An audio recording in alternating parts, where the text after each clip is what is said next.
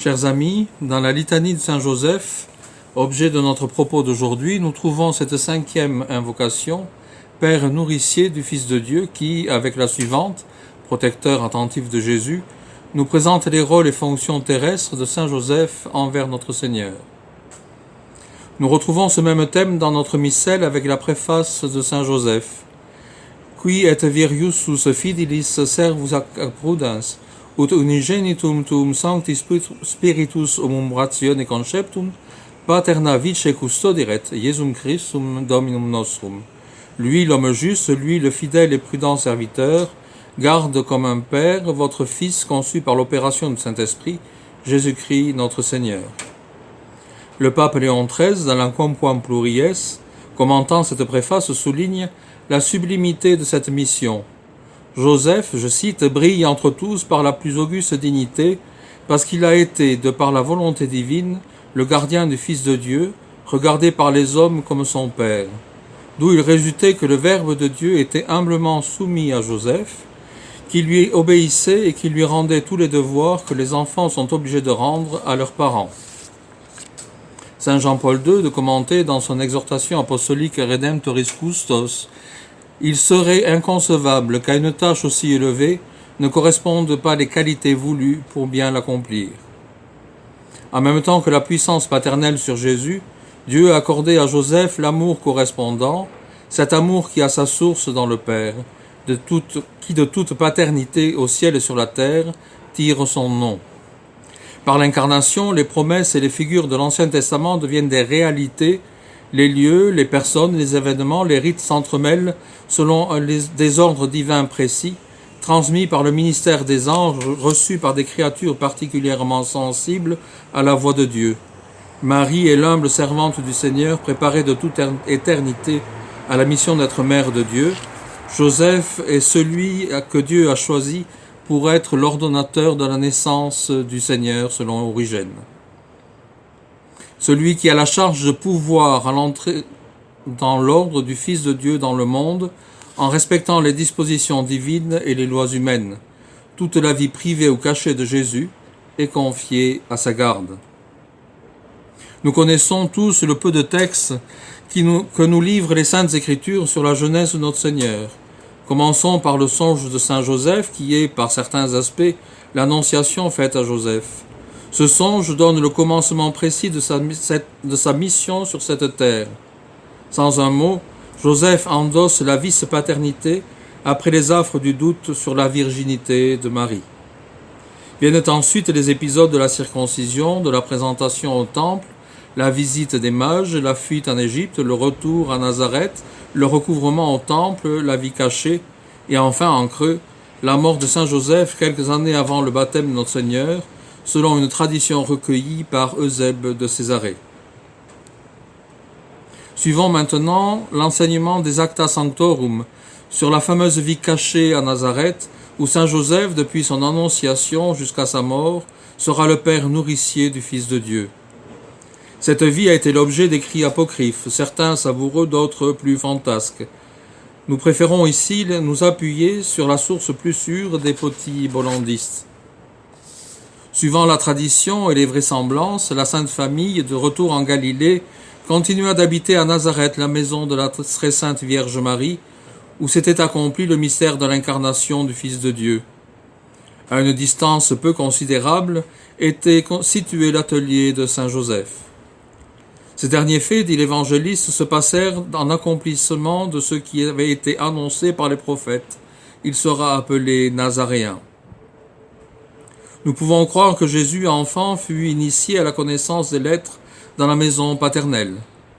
Saint Joseph, nous n'en saurions douter, remplit fidèlement envers Jésus tous les devoirs de la paternité. Quand le temps fut venu, selon l'habitude des Juifs, le Sauveur ne refusa pas de s'appliquer aux travaux pénibles de son Père nourricier. Ainsi, le Fils de Dieu, revêtu de notre humanité, vécut relégué dans une pauvre boutique d'artisan. Là, il nous donne, par son humilité, son abnégation, son amour du silence et de la retraite, de touchantes leçons dont notre siècle orgueilleux a grand besoin. Prévenu de grâces nombreuses et extraordinaires, l'âme de Saint Joseph fut comblée de tous les dons de la munificence divine peut accorder à un simple mortel. En outre, Saint Joseph était doué d'éminentes qualités naturelles, d'un esprit droit, d'une conception facile, d'une intelligence supérieure. Parmi ses contemporains, il se distinguait par une portée d'esprit peu commune. L'écriture loue sa prudence, vertu qui s'étend aux diverses mesures à prendre dans les circonstances graves de la vie. On ne saurait trop énergiquement stigmatiser les propos blasphématoires de quelques écrivains téméraires se moquant de la simplicité de Saint Joseph, cette belle simplicité formant précisément le cachet de la grandeur d'âme et de la pureté de conscience. Quand fatigué par le travail de la journée, Saint Joseph revenait le soir se reposer au foyer domestique, il y trouvait le doux visage de la Vierge Marie, la Mère de Dieu, sa très chaste épouse. Après avoir pris part au labeur de son père adoptif, Jésus, par sa présence seule, dissipait toute lassitude. Le signe le plus évident de la déférence affectueuse de Jésus envers Saint Joseph ressort de sa vie entière, puisqu'il daigna pendant 30 ans, dit Saint Jérôme, partager son travail et sa pauvreté. Nombre de pieux écrivains dans leurs ouvrages se sont plu à mettre en relief les vertus de Saint Joseph, d'où ressortent ses grandeurs. Saint Léonard de Port-Maurice a prononcé un admirable discours sur les grandeurs de Saint Joseph. Toutefois, dit-il, ce qui rehausse principalement Joseph en qualité d'époux de Marie, c'est qu'à ce titre, il est vénéré comme le chef de la Sainte Famille. Et plus loin, avouez donc que si Saint Joseph fut grand comme juste, plus grand encore comme époux, il fut très grand surtout comme père. Pourrions-nous mieux clore ces citations en reproduisant quelques paroles de Saint François de Sales. Être gouverneur de notre Seigneur, et non seulement cela, mais être encore son père putatif, mais être époux de sa très sainte mère. Oh vraiment, je doute nullement que les anges, ravis d'admiration, ne vinssent troupe à troupe le considérer et admirer son humilité, lorsqu'il tenait ce cher enfant dans sa pauvre boutique, où il travaillait de son métier pour nourrir et le fils et la mère qui lui étaient commis. À quelle époque précise eut lieu le trépas de Saint Joseph? En quel endroit remit-il son âme à Dieu? La Sainte Écriture ne le fait pas connaître d'une manière certaine. Écoutons ce que dit à ce sujet saint François de Sales dans son traité de l'amour de Dieu. On ne peut quasi pas bonnement douter que le grand saint Joseph ne fut trépassé avant la passion et la mort du Seigneur, qui, sans cela, n'eût pas recommandé sa mère à saint Jean. Mais interrogeons la tradition. Saint Jérôme nous apprend que saint Joseph, ayant pleinement et fidèlement rempli la mission qui lui avait été confiée, mourut peu de temps avant le baptême de Jésus par saint Jean, par lequel le Sauveur voulut inaugurer sa vie publique. À partir de ce moment, en effet, nous voyons jamais paraître saint Joseph. En plusieurs circonstances, cependant, il aurait pu agir naturellement. Ne peut-on pas alors en induire, comme l'a fait avec tous les caractères de la probabilité, que le père de nourricier du Sauveur était déjà sorti de cette triste vallée des larmes?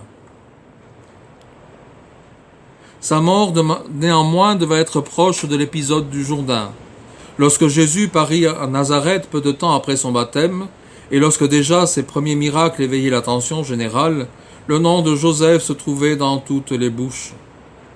Assurément, nous devons regretter vivement de manquer de détails sur les derniers moments de saint Joseph. Ce fut certainement un spectacle des plus touchants aux yeux de la foi. Saint Joseph, père nourricier de notre Seigneur Jésus-Christ, le fut certainement tout au long de sa vie. Louons et méditons sur cette vie admirable, sachant tirer les leçons de cette vie cachée aux yeux des hommes, mais très précieuse aux yeux de Dieu.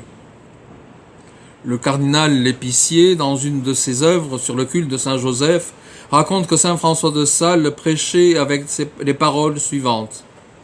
Aucune image n'est aussi chère au cœur de celle de Jésus dans les bras du chaste époux de Marie, l'appelant Père 1 millier de fois dans un langage enfantin, comme le réclame son cœur de fils. Saint François de Sales gardait également très précieusement dans son bréviaire une image de saint Joseph qu'il tenait entre ses mains durant la liturgie. L'image de l'enfant Jésus dans les bras de saint Joseph est une belle source de méditation. Elle reflète la tendresse que les chrétiens doivent avoir pour le Christ en contemplant l'amour qu'il leur porte.